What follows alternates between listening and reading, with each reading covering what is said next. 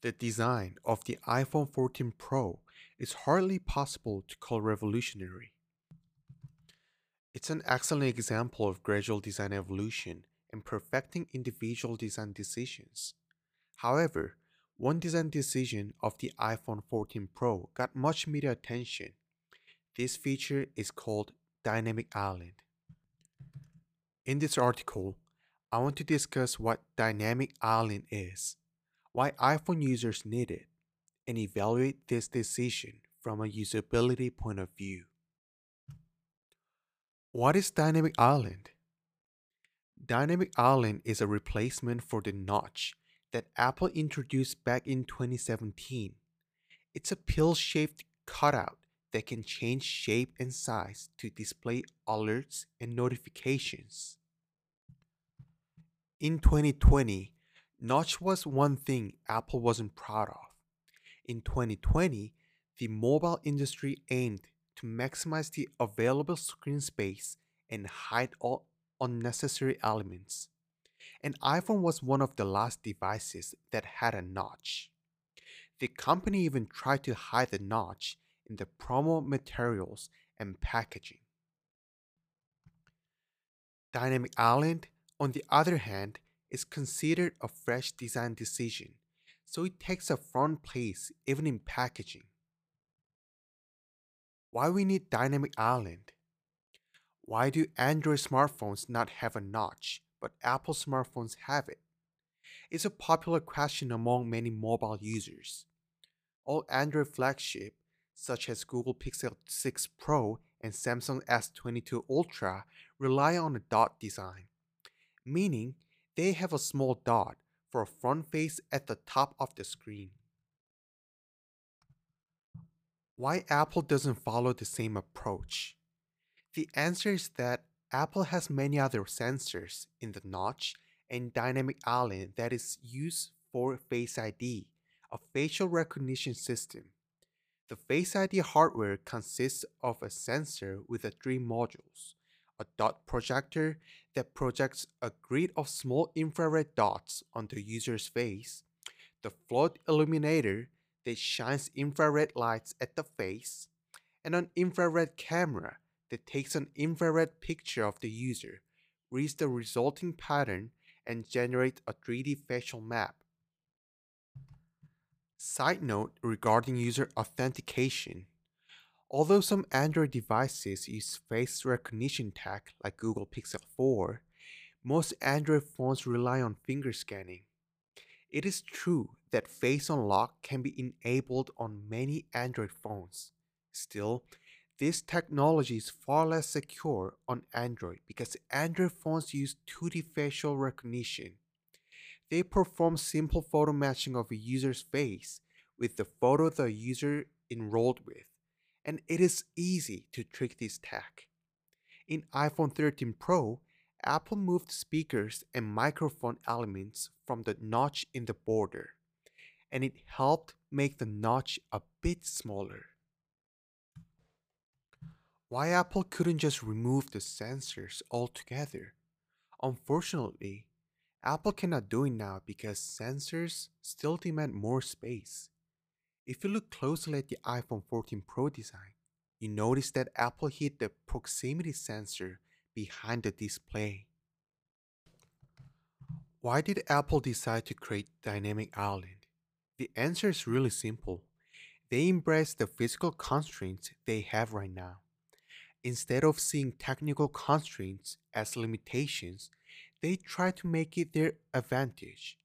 Yet, this design decision is not 100% bulletproof and has pros and cons.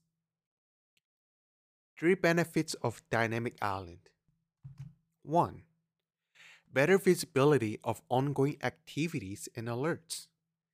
Dynamic Island introduces a new layer to the UI that helps users get timely updates without switching the context. 2. Excellent motion language. A collection of transitions that Apple demonstrated during the iPhone 14 Pro presentation was splendid. It's one of the best motion languages created recently. It has an opportunity to make an excellent impression on the first time users. 3. Dynamic island doesn't need screen space in full screen mode. In the full screen mode, there's always be an area of the screen hidden behind the notch. It is impossible to avoid this behavior because the notch is a physical constraint. Okay, now here are 6 downsides of dynamic island. 1. Dynamic island is located in the hard to reach area. Dynamic island as an interactive element, users can interact with it using their fingers, but to do so, they will have to stretch their fingers to access the area. Since the dynamic island is located in the hard to reach zone, it makes the interaction less comfortable. Users have to change the grip to access the area of the dynamic island. 2. Front face camera will get a lot of fingerprints. The dynamic island incorporates a front facing camera, and users will constantly tap around the camera.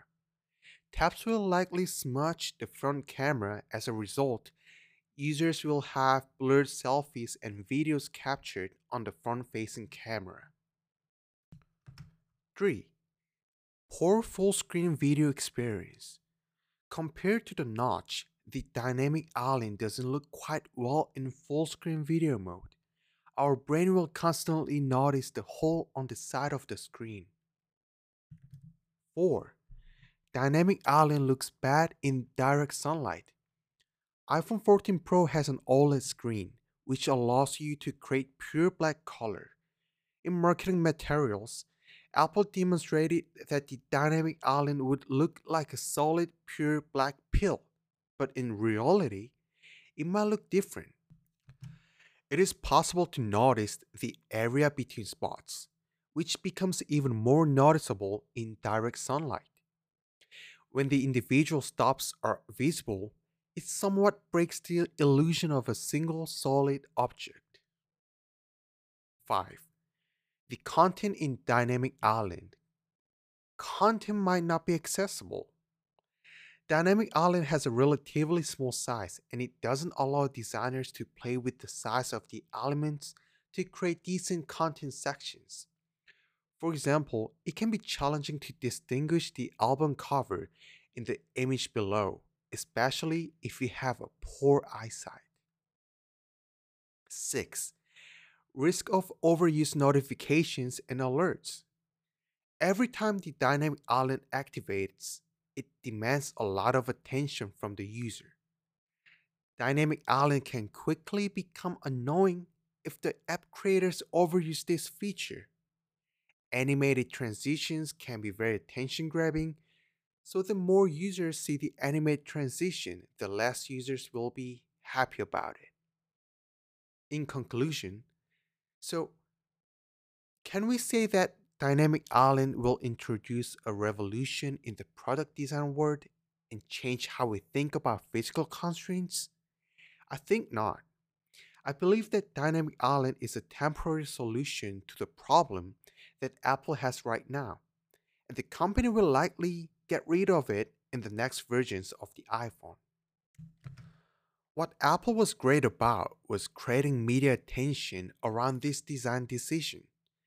Even 2 weeks after the presentation, many people still talk about this decision, proving that it was great from the marketing point of view. Thank you for listening. See you later.